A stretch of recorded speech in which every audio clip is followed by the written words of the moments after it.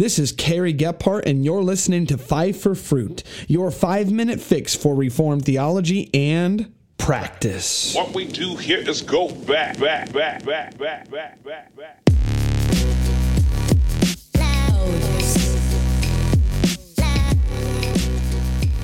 Welcome back to another episode of Five for Fruit, your 5-minute fix for Reformed theology and practice.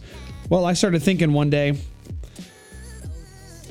if I keep saying your 5-minute fix for Reformed theology and practice, if I'm going to be that podcast, I really need to lay the groundwork for what that means.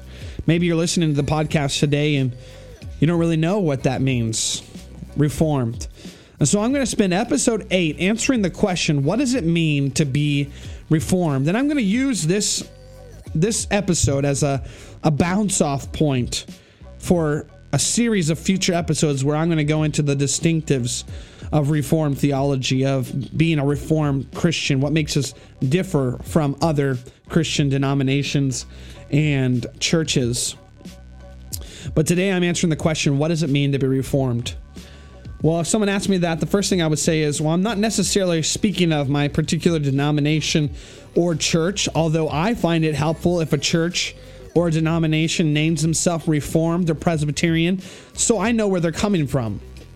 But when I say I'm Reformed, I'm more speaking of a full-orbed biblical worldview, how I interpret and understand the Scriptures, theology, and that's what I think is Reformed about the way that I am a Christian. And of that biblical worldview, I'd like to say 4 things.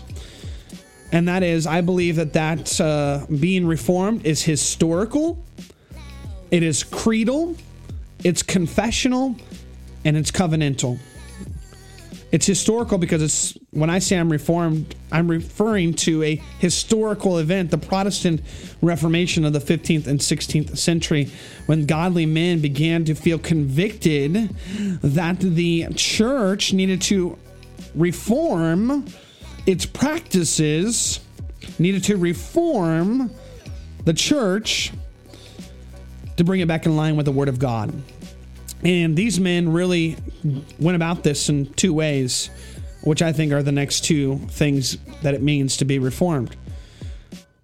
They went about it by saying, first of all, will we still affirm the consensus of the first 5 centuries of the church formed into the creeds of the universal church, the Apostles' Creed, the Nicene Creed, and the Athanasian Creed? All those doctrines, the doctrine of the Trinity, Chalcedonian Christology, all of that we affirm.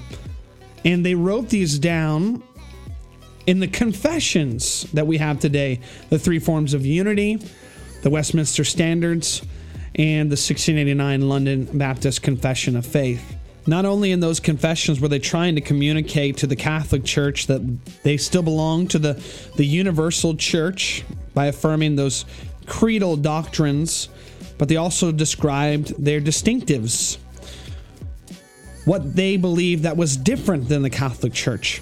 And I think that those distinctives could be summarized in the last thing that I would say about being Reformed, and that is that it's covenantal. That I believe, as a Reformed Christian, the unity of Scripture is the one story of God's covenant relationship with His people in Christ through the covenant of grace. Over the next 5 episodes, I'm going to go into more detail about the historical aspect of being Reformed by describing the 5 solas of the Protestant Reformation. Until next time, may you bear much fruit to the glory of God.